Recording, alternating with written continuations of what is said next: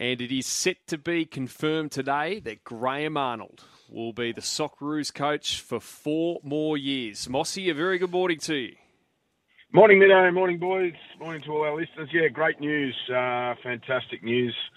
Obviously, on a personal level, I'm thrilled for Arnie as a mate and someone who just really respects the way he works. Put our friendship aside, I've got a lot of time for the way Arnie manages, and I think that was there for all to see. It took a little bit of a journey for it to bubble to the surface, if you like. But that is management. It doesn't happen overnight, and especially through a period like COVID. But gee, what he achieved if you think back to the Peru game, to qualify for the World Cup and how we qualified and what the team had been through, what he'd been through leading into that game, and then to get through with the big decision on Andrew Redmayne substituting on for Matt Ryan for the penalties, and then the performance at the World Cup.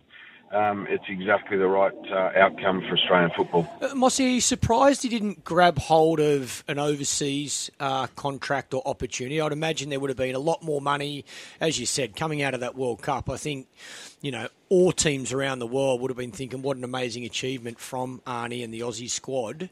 Are you surprised he's stayed at home? I'm not, given that I'm close to it and obviously had many discussions with him.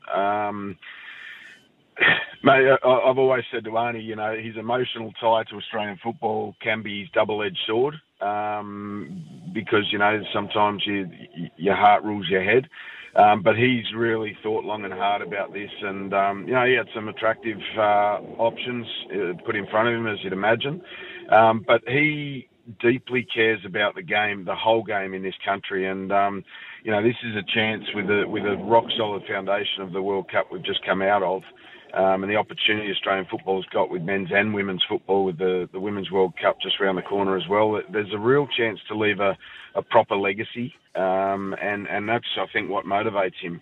Now, of course, Socceroos results moving forward. We've got the Asian Cup. We'll go into that as, if not favourites, close to, and then another World Cup cycle as part of that as well. But, the Socceroos and the national teams in Australia don't have a home base.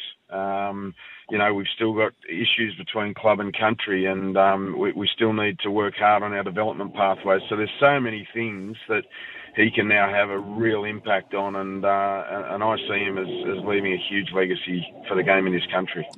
Well, that sounds like you're very confident that we will and should be better placed leading into the next World Cup then, Mossy. Yeah, Loz, well, it's, at this stage, and I think it's been confirmed, it'll be a 48-team World Cup. So, that gives Asia, I think, another 4 spots. Nothing's given, nothing's delivered on a silver platter in professional sport, as you know, but, our chances, have increased because of that. I disagree with the decision from a personal point of view. I just don't think you should be weakening the World Cup product. It's a brilliant tournament, but we're going from 32 to 48 teams, and I think that the beauty as well from a Socceroo point of view is Arnie took the Olyroos and qualified from them for the first Olympic Games since him and I did it together back in 2007. And the players that have come through that, and it was proven statistically that, if a player goes to an Olympic Games, their chances of playing for the senior national team and forging an overseas career are heightened considerably. And that's proven to be the fact. So we've got some really good young players coming through, some of which we saw at the World Cup and some that we'll see in the next 3.5 years. On the pitch in the A-League, and we saw, draws galore, but goals as well in the last couple of days at least. So yesterday, Melbourne City and Adelaide United 3-3, but a game overshadowed, I guess, Mossy, by the horrific leg injury, a broken leg suffered by Adelaide midfielder Awande. Can you tell us what the situation is with the ambulance? So this is specifically a Victorian issue, and the fact that there's no ambulances placed at games anymore, and that's been the case for, 4 years or so? Yeah, I saw some comments, and I'll get to my multi in a moment because Loz and I suffered badly over the weekend. I heard Loz's comments earlier. I'm on the way back from Yass this morning. So I've been to Leyland Brothers this weekend, Gosford, and then down to Yass. But, I just saw some comments from Greg O'Rourke, who is in charge of competitions for the APL. and he said that the regulations around having a static ambulance at games in Victoria was relaxed in 2018 or 19. Don't quote me on it, but it was one of those years. And, that cost, some valuable time yesterday with One-Day's injury. It was a horrific injury. I saw the highlight. It wasn't a highlight, low light.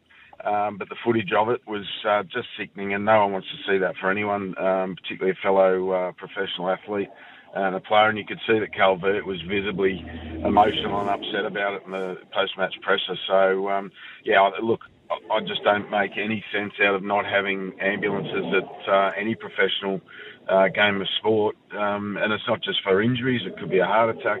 We've seen all sorts of things on a sporting field. So I think that needs to be overturned very, very quickly. Oh, most definitely, Mossy. Most definitely. You need to have ambulances on site, and to see that happen over the weekend is just not good enough in my eyes. So hopefully they'll sort that out and that'll never happen again. Now, I saw you at the Mariners game the other night, taking on the Wanderers. What did you make of the game? And it must have been good to catch up with some old friends. Oh, it was brilliant, Loz. It was a good night. You know what those reunions are like, when all of a sudden you're a lot better than what you actually were at the time that you did it. But we won the grand final in 2013, and it was 10 years, since that game against the Wanderers. So there were some Wanderers players at the function as well, ex-Wanderers players, which was fantastic. Shannon Cole caught up with him, and he was talking about the lead up to that grand final, actually, and how tense it was in the Wanderers camp, and we were saying how relaxed we were. So it's funny how things like that 10 years later still get discussed over a beer. But yeah, great night, really good crowd, 8,500. I caught up with Richard Peel, the new owner. That's the most confidence I've had speaking to someone at the club since I left in 2015, that the club is really headed in the right direction. I know the results are speaking for themselves, but what's happening behind the scenes, they're bringing an A-League women's team in to the competition soon, and they're really looking after their pathways. So I see a really bright future for the small club that once again can. And on the pitch, great game of football, two teams going at each other. I think the result probably in the end was a fair result. Mariners started slowly, but they ended really strongly. And Marco Rudan's team, put up a fight to come away with a fighting draw in the end. What's the latest with Liverpool, buddy? I haven't heard you or Middo talk about Liverpool lately. Sorry, Clark, you're breaking up, mate. I didn't think you heard me. It's been that good, eh? I'm on the Hume Highway, mate. The traffic's terrible. Where have you gone? Put your headphones back on.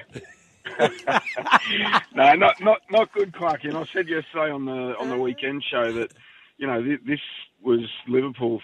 I think their only chance for silverware this season, the FA Cup, and they've gone missing again. And they've gone out with their tail between their legs in the 92nd minute against Brighton away, and it's the second time we've lost to Brighton too. So things not good at Liverpool, and I just wonder what's wrong behind the scenes, because generally, such a poor season. This is, let's just say, it's a disastrous season by Liverpool standards.